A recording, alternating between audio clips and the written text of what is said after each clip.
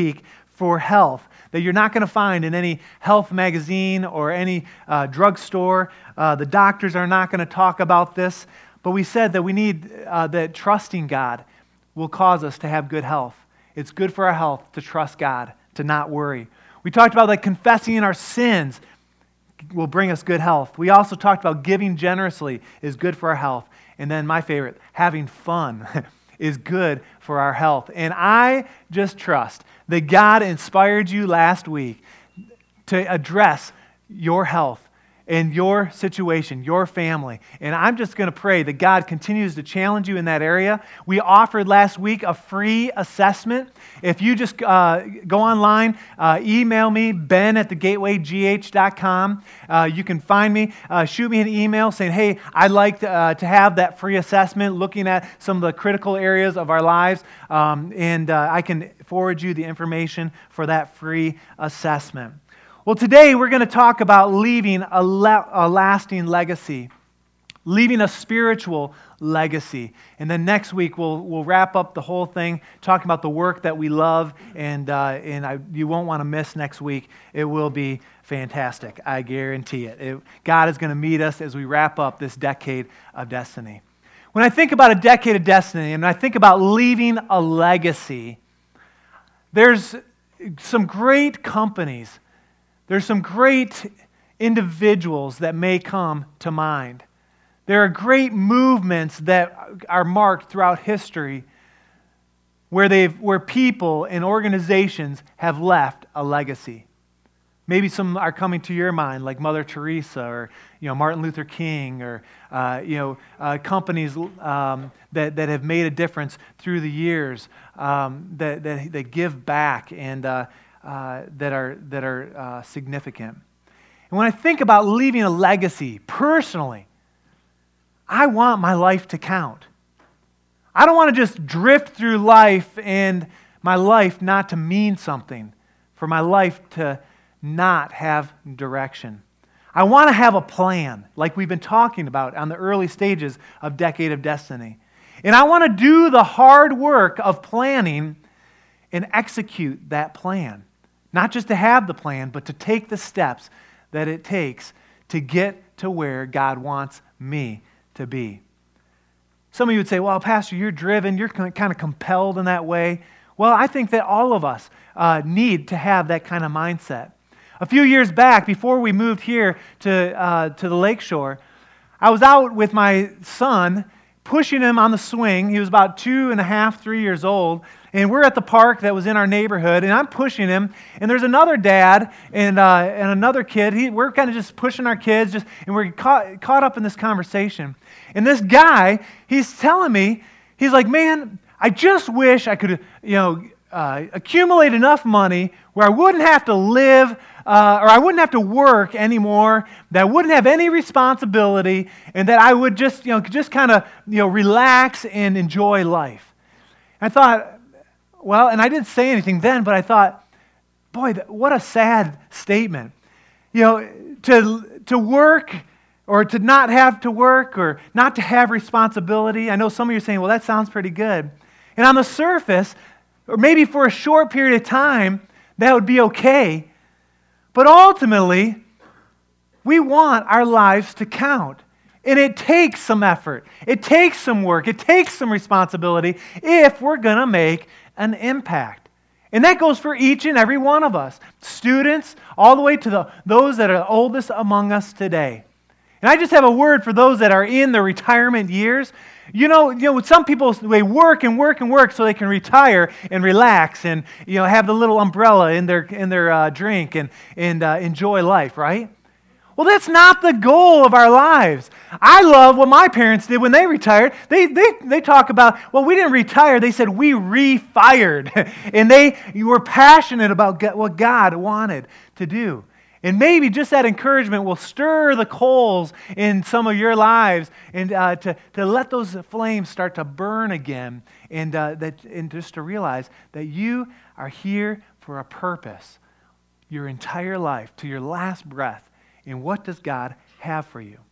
I think if we really were to take a poll this morning, we would all want our lives to count. I don't think anyone would say, no, I want my life to stink.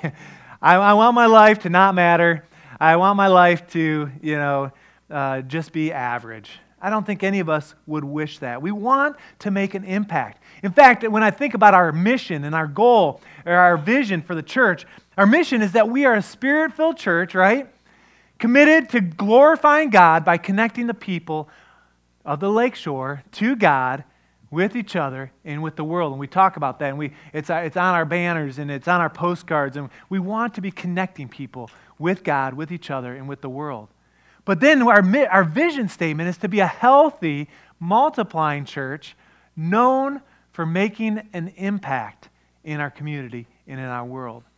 And when we think about that, the idea that we are here to make an impact, that challenges us. And I believe that's why so many of you are connecting with us. You're saying, yes, that is what I want. And I want to be a part of something where we are connecting with God, with each other, with the world to make a difference.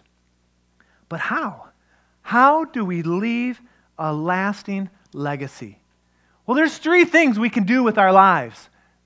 One is we can waste our lives with foolish things, parties, having no direction, not learning at school, not applying ourselves. We can waste our lives. The second thing we could do is we could spend our lives. We could get the knowledge, we could understand, we could be wise in some things, but then we could just spend our lives, and it could be for ourselves, our busyness, self-absorbed. We live for the here and now. But there's a third thing that I want to challenge you with. Instead of just wasting our lives or just spending our lives, I believe God wants us to invest our lives. And let me help you understand what that means. I believe that the greatest use of your life is to invest it into something that will outlast you. To invest in something that will outlast your life. Every one of us needs to invest our lives into a cause greater than we are individually. We are not here for our own. I want you to imagine that maybe this is a little morbid, but imagine yourself at your own funeral. If you could slip into the back and you're watching while people are talking about you and giving good things. What would you want people to say about your life? What would anyone show up? Has anyone ever thought about that? Who would come to your funeral? I thought about that. But what would they say? And I think that's a good start. It's not complete, and we'll come back to that point. But I think if Jesus was here today, He would encourage us to invest our lives, for our lives to be fruitful and to matter. In fact, there's a great parable that Jesus tells in Matthew chapter 25, the parable of the talents. And we won't take the time to read it. You can read it on your own. But there's three individuals that a manager or a landowner gives three gifts to three different workers. He gives 5 talents to one, 2 talents to another, and then 1 talent to the third. And as you know the story, he leaves and he comes back, and the person that had 5, what did he do? He multiplied it, right? And how many more did he get? 5 more, giving 10 back to the owner. The second person had 2, did the same thing, invested, made that money work, or made those talents work, and gave 2 back. So now instead of 2, he had 4. But the third one was interesting. He was scared. He didn't live life to the fullest. He didn't understand his purpose, why that he even had the talent in the first place. The Bible says he went and he dug a hole and he buried it. And he digs it back up when the owner comes back, and he gives him that 1 talent. And what did the parable say? He says, get away. The other 2, he said, well done, good and faithful servant. And I believe that when we stand before the Lord, God is going to ask us, what did you do with your life? And so the question is, how do you have a legacy of investing? Well, the best way to do that is to look at the person who had the greatest legacy of all, Jesus Christ. You think about Jesus and the 33 years that he lived, a short amount of time, But we are still talking about Jesus today. In fact, God's Word, there's more books written, not only the Bible, there are more Bibles printed and published than any other book in the world, but there's more other books written about Jesus than any other topic. The same thing is true about songs. There are more songs written in this world about Jesus than any other songs. There are more, even though Jesus wasn't an artist himself, there are more pictures painted that reflect something Christ-like than any other type of art. And even the calendar that we use, all of us. Today is what? March 27th, 2011, what? A.D., after death. We base our calendar on Jesus Christ. Pretty incredible. That's a legacy. And you say, well, boy, what did Jesus do to have that kind of legacy? Well, he died for our sins. He died for the sins of the world, like we celebrated this morning in communion. But don't worry, you don't have to do that. In fact, you couldn't do that because you're a sinner just like I am. And none of us could die for the sins of someone else. Only Jesus could. But Jesus did model for us to follow how to live a life that makes a difference. And I want you to turn with me as we look at a life that lasts, or a legacy that lasts more than 5 years or 50 years or even 500 years. Turn with me to Mark chapter 10. A great story here in Scripture. And then this story is also recorded in Matthew chapter 20. And it's interesting that in Matthew chapter 20, instead of just James and John coming to Jesus, it actually says that it was the mother of James and John that came and asked the same thing. But let's look at Mark chapter 10 and read this with me. If you don't have a Bible, you can just hop up. We're going to be looking at some scripture this morning. There's some Bibles on the back, and follow along with us. But listen to what it says. This is a cool story. James and John, the sons of Zebedee, came to Jesus and said, "Teacher, we want you to do for us whatever we ask." Can you imagine going to Jesus and saying, Jesus, we want you to do whatever we ask because we're that important, or that our will is that important. And then Jesus just lovingly says, "What do you want me to do for you?" And they reply, "Let one of us sit at the right hand and the other at the left in your glory." What are they asking? James and John here are asking about their legacy, what they will be known for, what they will be remembered for. And they're saying, man, we can't imagine anything better than sitting at the left and at the right hand of the Father for eternity. James and John, something interesting that they're asking for. And Jesus says, you don't know what you're asking. He says, can you drink the cup I drink or be baptized with the baptism I am baptized with? And they're just zealous. They say, yes, we can. Almost like little kids, right? Do whatever I ask. And, well, you can't do this. No, we can. And Jesus said, you will drink the cup that I drink and be baptized with my baptism. But to sit at my right hand or left hand, I can't grant that. These places belong to those whom have been prepared. And then the disciples overheard. They're like, man, James and John, those jerks, why are they asking that? And it says, they came and they were indignant with James and John. And so Jesus said, look, come together. Come close, disciples. He gathers the 12, and listen to what he says. He says, you know that those who are regarded as rulers of the Gentile, they lord it over them, and their high officials that exercise authority over them. Not so with you. He's saying it's going to be different for you. You're going to lead a different way.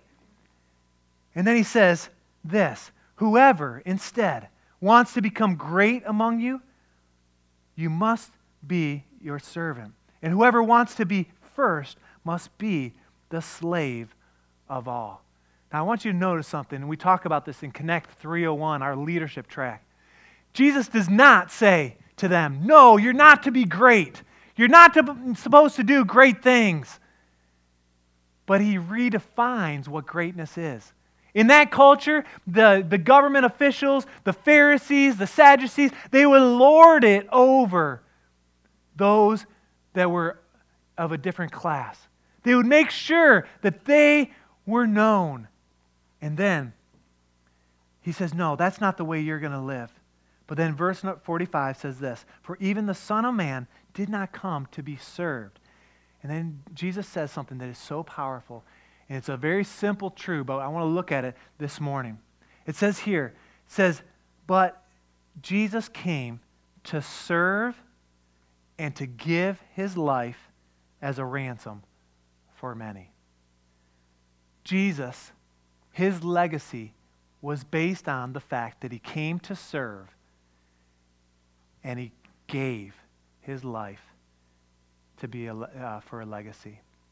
Jesus came to serve, he came to give.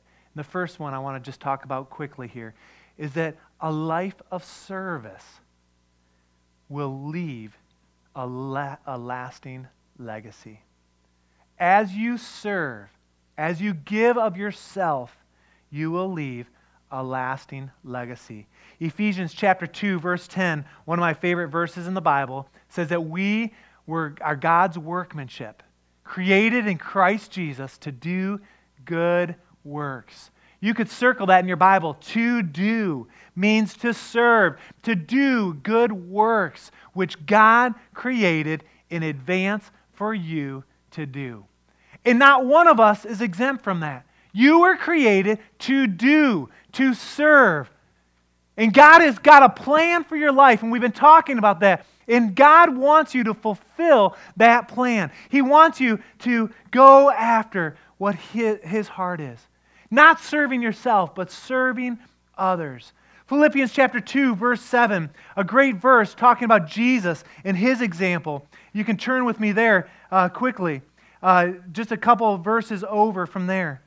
Talking about Jesus and imitating His humility. It says in verse 6, or verse 5, your attitude should be the same of Christ Jesus, who being the very nature of God did not consider equality with God something to be grasped. But verse 7 says, but He made Himself, taking the very nature of a servant, being made in human likeness, and being found in the appearance of man, He humbled Himself and became obedient to death, even to the cross. Jesus gave of Himself. He served unselfishly. Turn with me to Deuteronomy chapter 10, a great verse encouraging the people of Israel. Chapter 10, verse 12 says this, and now, O Israel, what does the Lord your God ask of you? You could put your name in that. Now, Ben Vegh, what is God asking of me? What is it God asking of you? But to fear the Lord your God, walk in His ways, to love Him, and then circle this, to serve the Lord your God with all your heart and with all your soul. God wants us to be serving Him, to be giving of our lives. But you know, the choice is ours. No one's going to force you to do that. In fact, in Joshua chapter 24, verse 14, again it says here, now fear the Lord and serve Him with faithfulness, right? Throw away the gods of your forefathers worship beyond the river and in Egypt, and serve the Lord. Joshua is encouraging. He's renewing the covenant with God for the people. He says, look, serve the Lord. And then verse 15 says, but if serving the Lord does not appeal to you, if serving the Lord seems undesirable to you, then choose for yourself this day whom you will serve, whether the gods of your forefathers served beyond the river, or the gods of the Amorites in whose land you are living. But as for me, Joshua said, as for me and my household, we will serve the Lord. I think I said this before. My dad, when he got married, that was a verse that he included in the marriage vows. He says, look, as for me and my household, we're going to serve the Lord. And I think I told you this before. When I got married, I wanted to say the same thing. And I had it all planned out. And we did this little presentation for Jessica's parents and then my parents. And then I was supposed to stand up and say, as for me and my household, we will serve the Lord, off this verse. And I totally forgot. So I stand here today. Let me just say, as for me and my household, with God's help, we will serve the Lord. Amen? And you only serve by giving your life away. We were created to serve God. And as we do, we will create a legacy that will outlive ourselves as we give ourselves away. This morning we have some guests with us that model this idea of giving their lives away, serving the Lord with their lives. Pierce and Megan Davis are missionaries to Nicaragua. They've been married only for about a year and a half, but God has impressed on their heart to leave the creature comforts of the Detroit area, good jobs, friends, and family, to go reach the people in Nicaragua.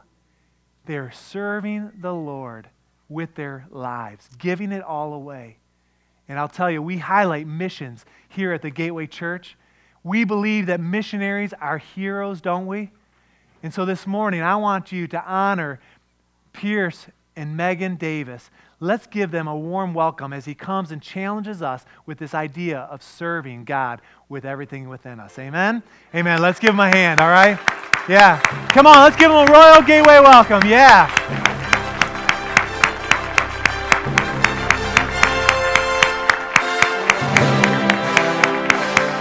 They're heroes, aren't they? Woo!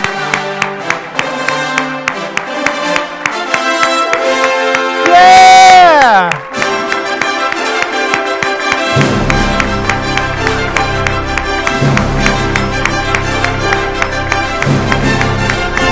Woo! Yeah! We love missions. All right, it's all yours, my friend. You guys are going to make me cry. All right. No, we want to thank you guys. We want to thank Pastor Ben and Pastor Mark just for the hospitality that they've shown us, and just for you guys being so friendly. I got to meet with the missions convention or committee this week, and you guys just have an awesome leadership that really just cares and loves you guys. This is my wife Megan. She is deathly afraid of talking, so she's going to step down so I can do it. We are going to Nicaragua. We have been married for about a year and a half. About 4 months after we got married, God opened up a door and just gave us a call. And so we said we were going, and we love the country of Nicaragua. We just got back from there a few weeks ago. It's a country where 80% of the population lives in poverty. And it's full of corruption, crime, drugs, and alcohol. And the people who really suffer in this culture, in this country, are the children. The parents are distant. Most of the kids are orphaned. They'll sell the kids into prostitution or something like that. It's just a really unfortunate situation. Even this morning, there were thousands of kids who woke up in the local dumps of Nicaragua who live only off the resources that they can find, whether it's food that they can eat in the garbage or bottles to return to buy a meal.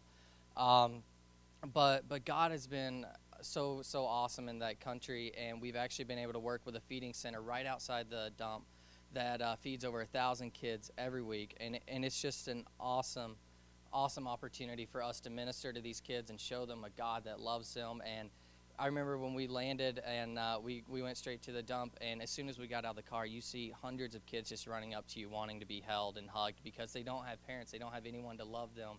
And so it's just awesome to see these children that are just they're sought after God, and they're just sought after love. In all reality, they just want to be loved. I remember when we got out of the van, there was this kid that walked up, and his name was Samuel, and he had these tattoos on his hand and tattoos on his legs, and tried to talk to him, and he wouldn't really say much. He was really kind of cold and distant and stuff. And so we went through the feeding center, went throughout the day, started feeding all the kids and stuff like that. But after the feeding center, Samuel came back up to us, and he started crying. He started bawling his eyes out.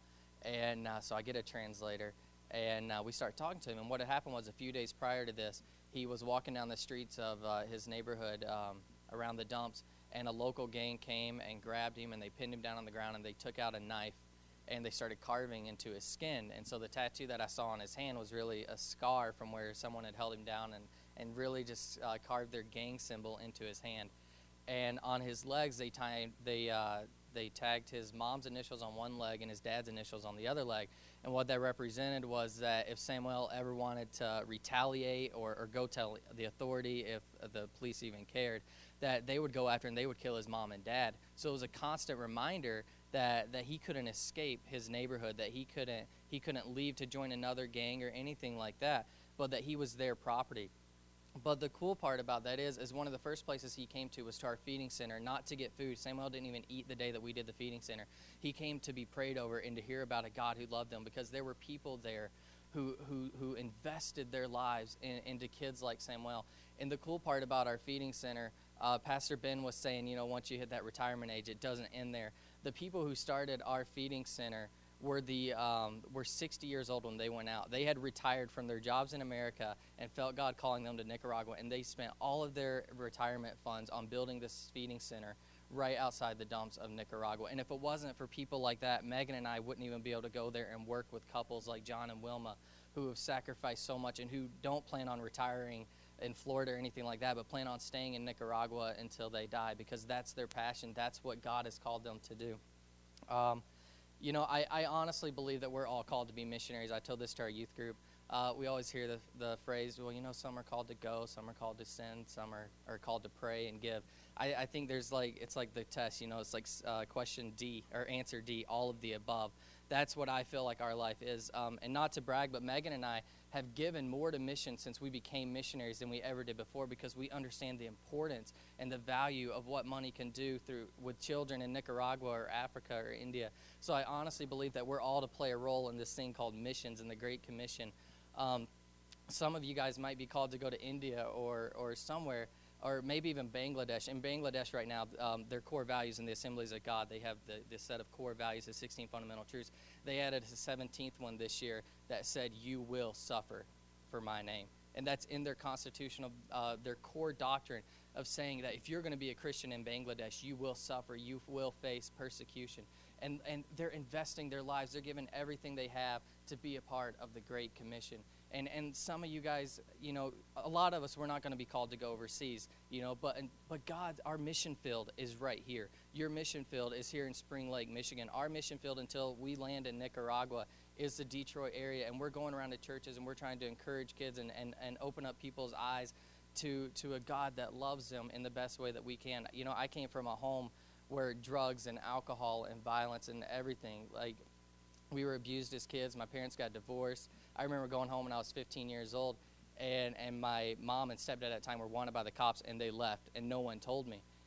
But God had a purpose for me. God had a plan for me, and if it wasn't for that, I don't think I would be able to have things in common with kids in Nicaragua who have experienced the same thing. And so I just want to encourage you guys, I don't necessarily believe that the only way you can witness to people at your work or anywhere is to stand on the coffee table and just start yelling that Jesus loves them. I believe in a relevant way of sharing your story, of sharing your testimony.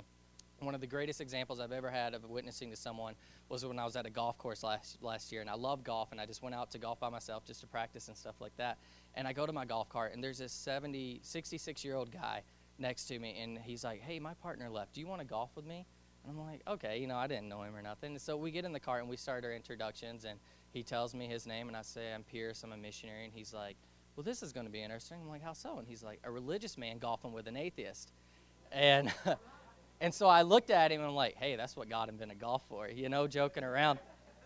But did you know for the next 2.5 hours, he started asking me questions about missions, about God. He told me his whole testimony about how he had been through 2 divorces, how he felt that he was not loved or wanted. This 66-year-old man, I could never have anything in common with him, I thought. But we spent 2.5 hours talking about a God that loves him. And it was all because I was just open to share my faith and to share my testimony. I told him where I had been from and stuff like that. And it was just one of the greatest examples I've ever had of witnessing to someone. And so we just want to thank you guys for being a mission-sending church. We were walking out in the hallways earlier, and we know so many of the missionaries that you guys support. And Pastor Ben was telling me when he first came here, you guys supported 6 missionaries, and now you're at over 20. And that's amazing that you guys are being so faithful into what God has given you. And we just want to encourage you, and I just want to leave you with a quote by John Ogden. And he just talks about how the human church does not exist to celebrate the memory of a great man, but instead we come together fused as a living organism to show the power of that great man. And so I just want to leave you guys today, go into your workplaces, share what God's done in your life, and continue supporting missions. Go on a trip, give.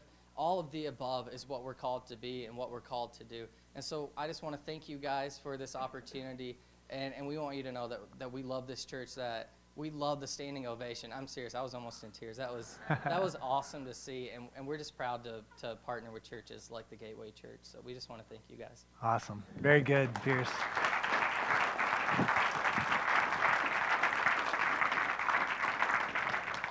And we say thank you, and they're going to head back and talk with the kids. They'll be back at the end of the service, and we'll have an opportunity to give to them. And what an example of serving, of giving their lives. And I tell you, it challenges me to serve in that kind of way. Because what Pierce and what Megan are doing will leave a legacy that outlives them. And you have the same potential as we do some of the things that Pierce was talking about. So the first one was a life of service will leave a lasting legacy. Mark 10, where we were looking, said that Jesus came to serve, and then it says, and to give. And the second point I want us to look at this morning is that a life of generosity will leave a lasting legacy. In Deuteronomy chapter 15, verse 10, in the Message Bible, it says this. It says, give freely and spontaneously. Don't have a stingy heart.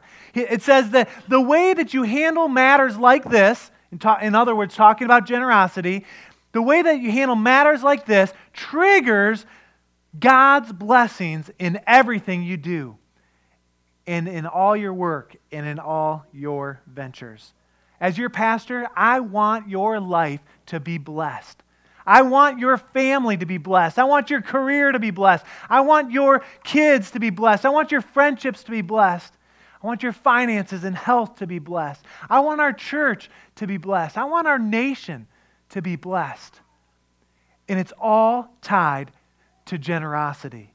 It triggers God's blessings in your life. How many have ever heard that you can give without loving, but you cannot love without giving? I heard that this week and was reminded of that, and I thought, man, that is so true. The more I am generous, the more I am blessed. And some people take this to an extreme, and it's dangerous, and I think it's a bad way to look at Scripture. They say, well, I'm going to give so I can get. And that's not what we're talking about. We give so we can be a blessing. And one of my favorite sections of Scripture that talks about giving is 2 Corinthians chapter 9. And I want to encourage everyone to turn there with me. We're going to look at these few verses and pull out some truths here, and then we'll be finished and give God the glory. It says this in chapter 9, verse 6. Remember this. Whoever sows sparingly will also reap sparingly, and whoever sows generously will also reap generously. Each man should give what he has decided in his heart to give, not reluctantly under compulsion, for God loves a cheerful giver. Amen? And God is able to make all grace abound to you, so that in all things and at all times, having all that you need, you will abound in every good work. Verse 10, now he who supplies seed to the sower and bread for food will also supply and increase your store of seed and will enlarge the harvest. I love that, of your righteousness. You will be made rich in every way so that you can give generous on every occasion. And through your generosity, through us, your generosity will result in thanksgiving to God. The first thing I want to pull out is looking at verse 6. It says, remember this, he who sows sparingly will also reap sparingly. Whoever sows generously will also reap generously. The first thing I want you to know is that each of us must say, I must see my giving as an investment, not as an expense.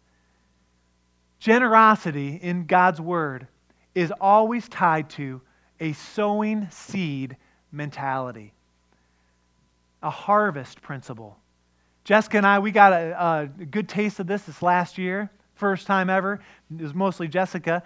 We created a little garden in our backyard, a little square foot garden, and some of you guys have seen it. It's kind of cool.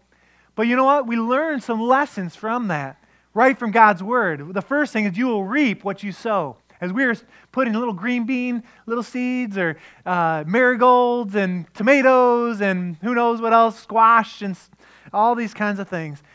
In those little boxes, that's what came up. It's amazing. But we also saw that you get more than you put in. We put a couple seeds, they would sprout, we'd choose the strongest, we'd clip the others, and that one seed would produce a crop greater than itself. No farmer in the world looks at sowing seed as an expense. Do you get that? A farmer says, man, I'm going to sow as much as I can, as much as my property could hold.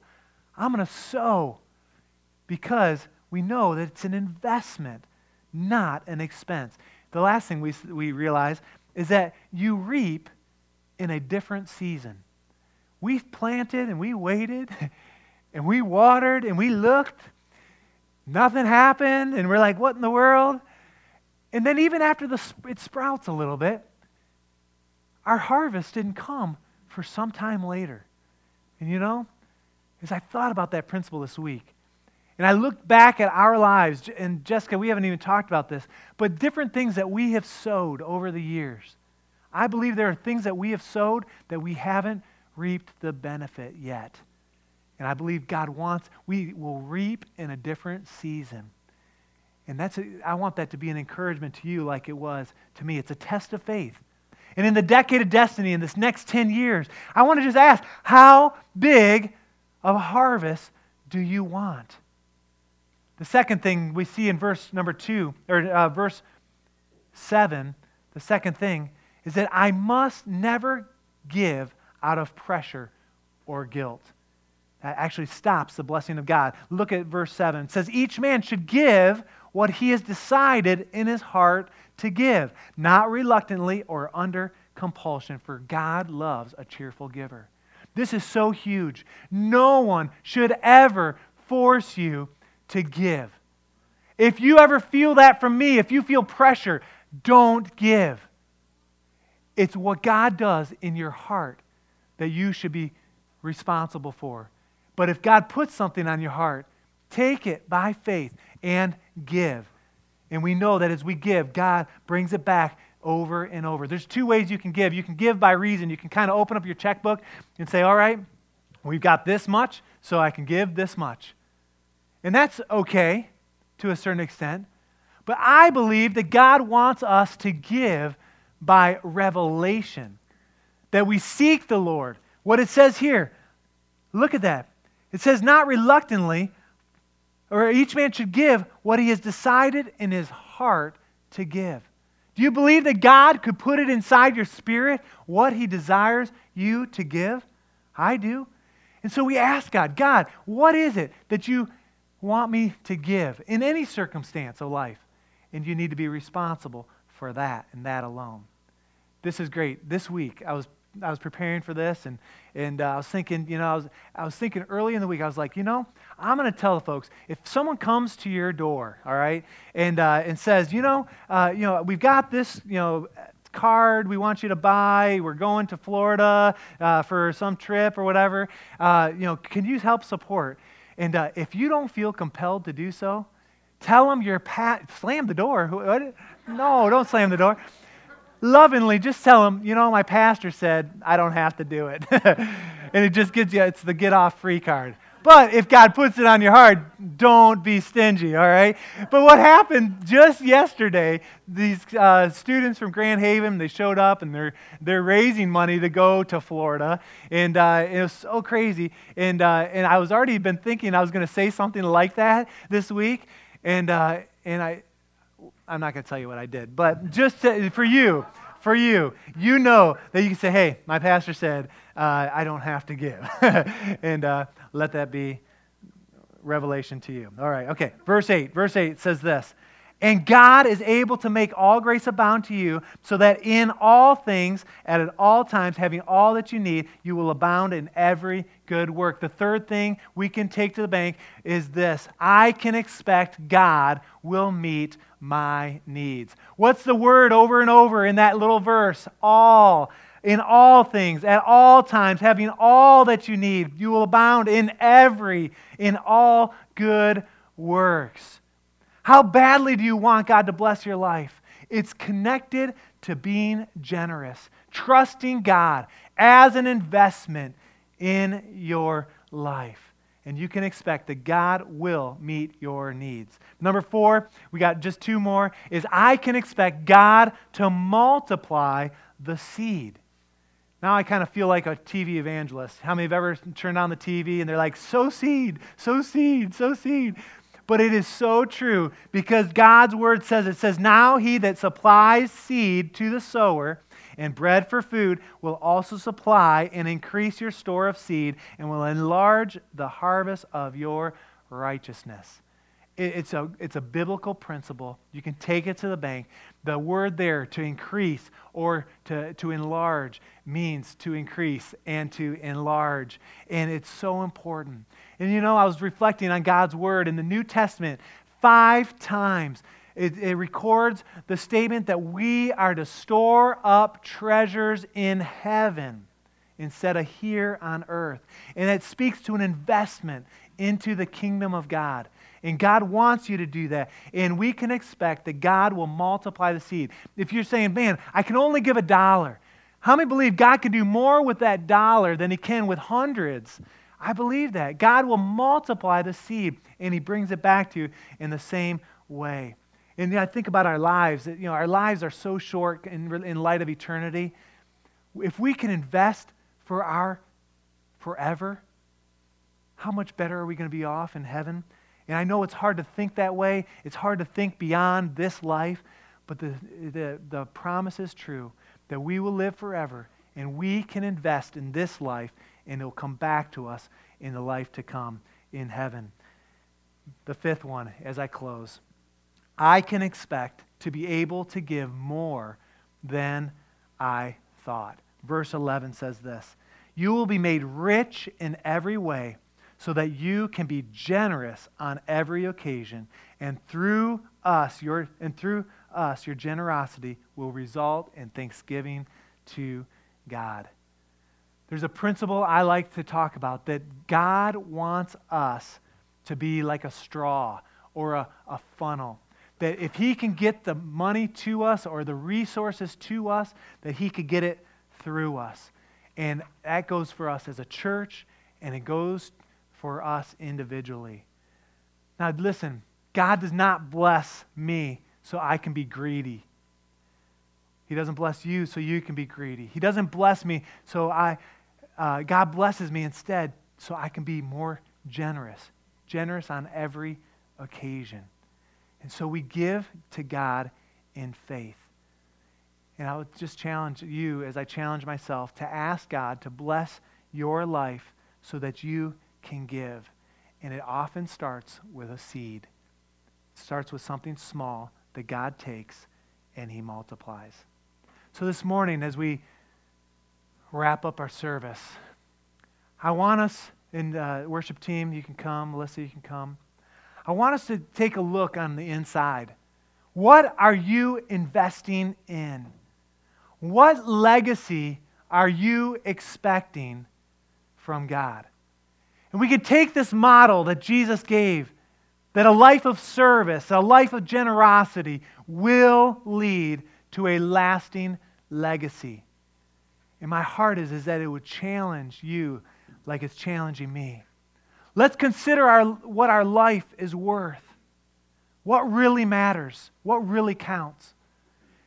I want to take you back to that moment where you might have thought about being at your own funeral. And at the beginning I said that there's some value in thinking about what will other people say about your life. But you know what? Ultimately, it doesn't matter what other people say about my life. The only thing that really matters is what God sees. And so instead of investing in our own security or investing in our own lives, would God challenge us individually and as a body to invest in His kingdom, there's no greater cause than the kingdom of God. And in light of that, we are called to serve and we are called to give. You say, why? Well, first of all, when you do, it makes you feel good. How many have ever been on a missions trip? Just give me a little hand. All right? A bunch of us, maybe 20% or more, 30%.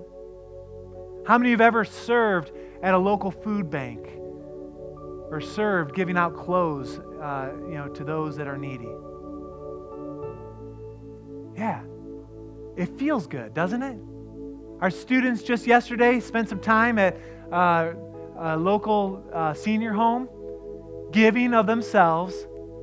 And the report, for those that participated, they enjoyed it. There's something about that puts a smile on your face. It feels good.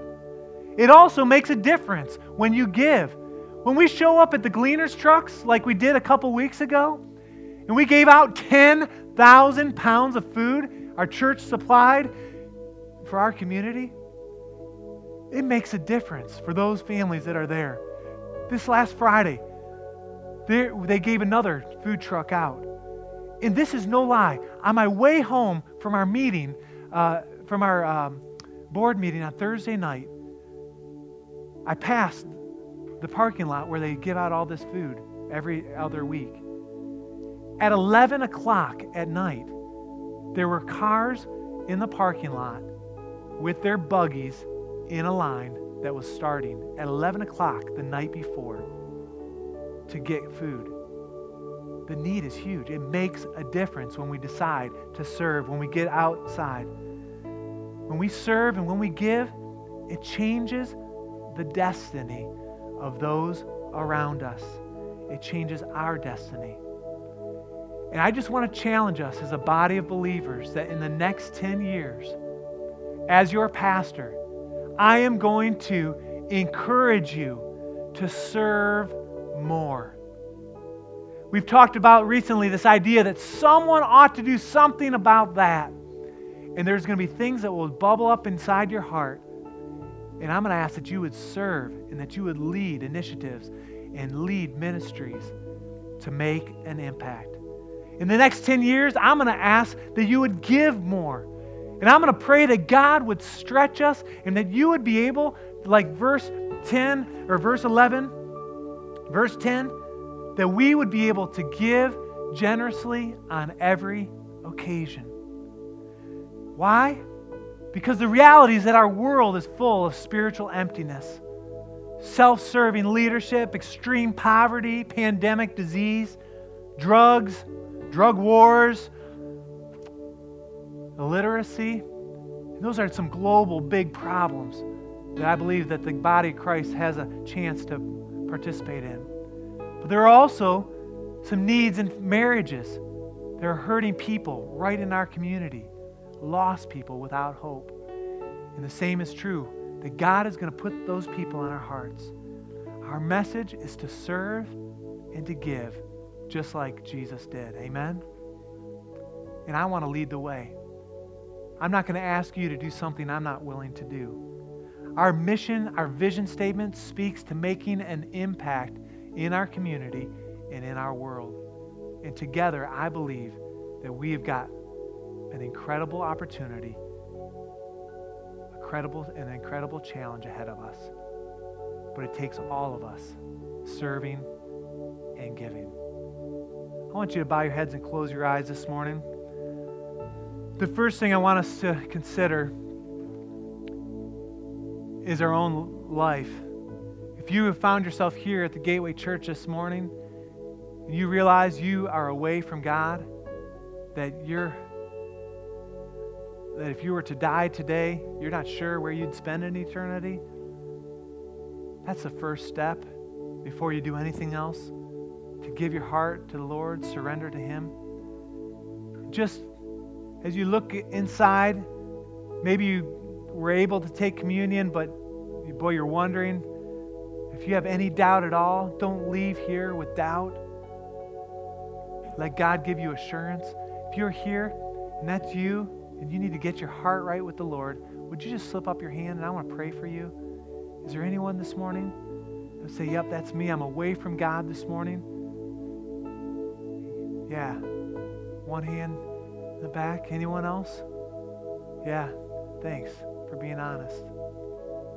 A couple young men this morning. Anyone else saying, that's me. Pray for me. I know these young men that raise their hands, I'm not going to embarrass them. But you know, if there's something healthy about saying, you know what? I want to get my heart right with the Lord. And could we encourage these two? I want to lead you in a prayer, and would you say this prayer with me? And maybe you didn't have the guts to raise your hand, but if it's not the words of this prayer that make a difference, it's believing them in your heart. So would you say these words after me and believe them? Let's say it together. Say, Dear Heavenly Father, please forgive me.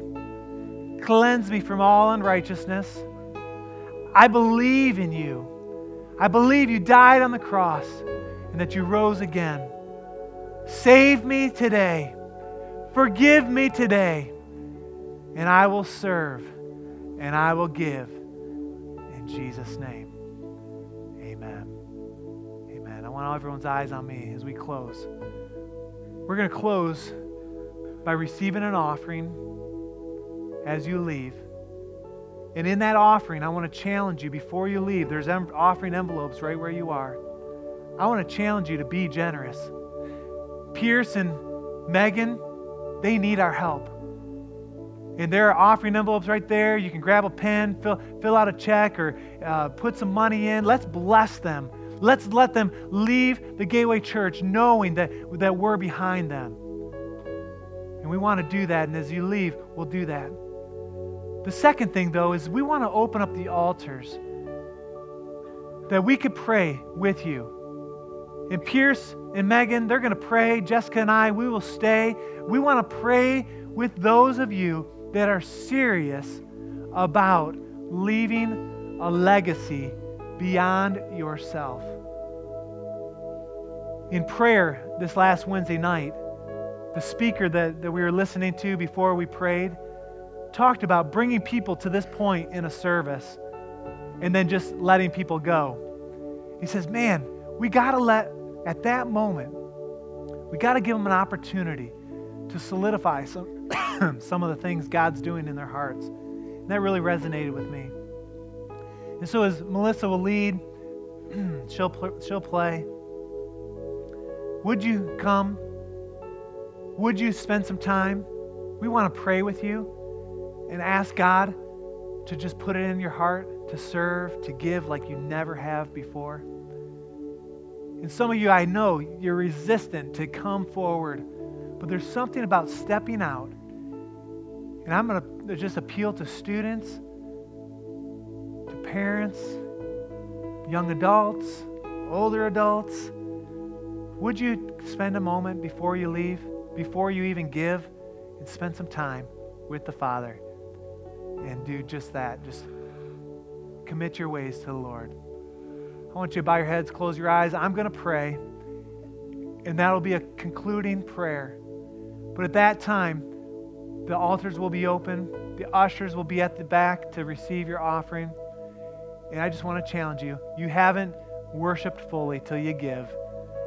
And so we want to encourage you to do that. But let's pray. Lord, we just ask that in this next moment or two, as we reflect on your word, reflect on your mission, that you came not to be served, but to serve and to give your life as a ransom for many. Lord, I pray that you just fill our hearts with anticipation for these next 10 years of our lives, for the next season of our lives, that they would be most fruitful. And Lord, I pray that we would not just hurry up and go, but Lord, we would spend some time reflecting on what you have for us. We ask this in Jesus' name. Lord, like I often pray, I pray that you'd go before us, behind us, and all around us. We ask this in Jesus' name. And all God's people said, amen. Amen. I'm going to ask that we'd bring the lights down. And this place is now a place of worship. Pierce and Megan, I want you guys to come, and we're going to pray. Jessica, come with, and we will pray. And if you need to slip out, feel free to go. Go in the grace of God. The ushers will be at the back door here. So as you leave, make sure you give. And let's just commit our ways to the Lord together this morning. Amen.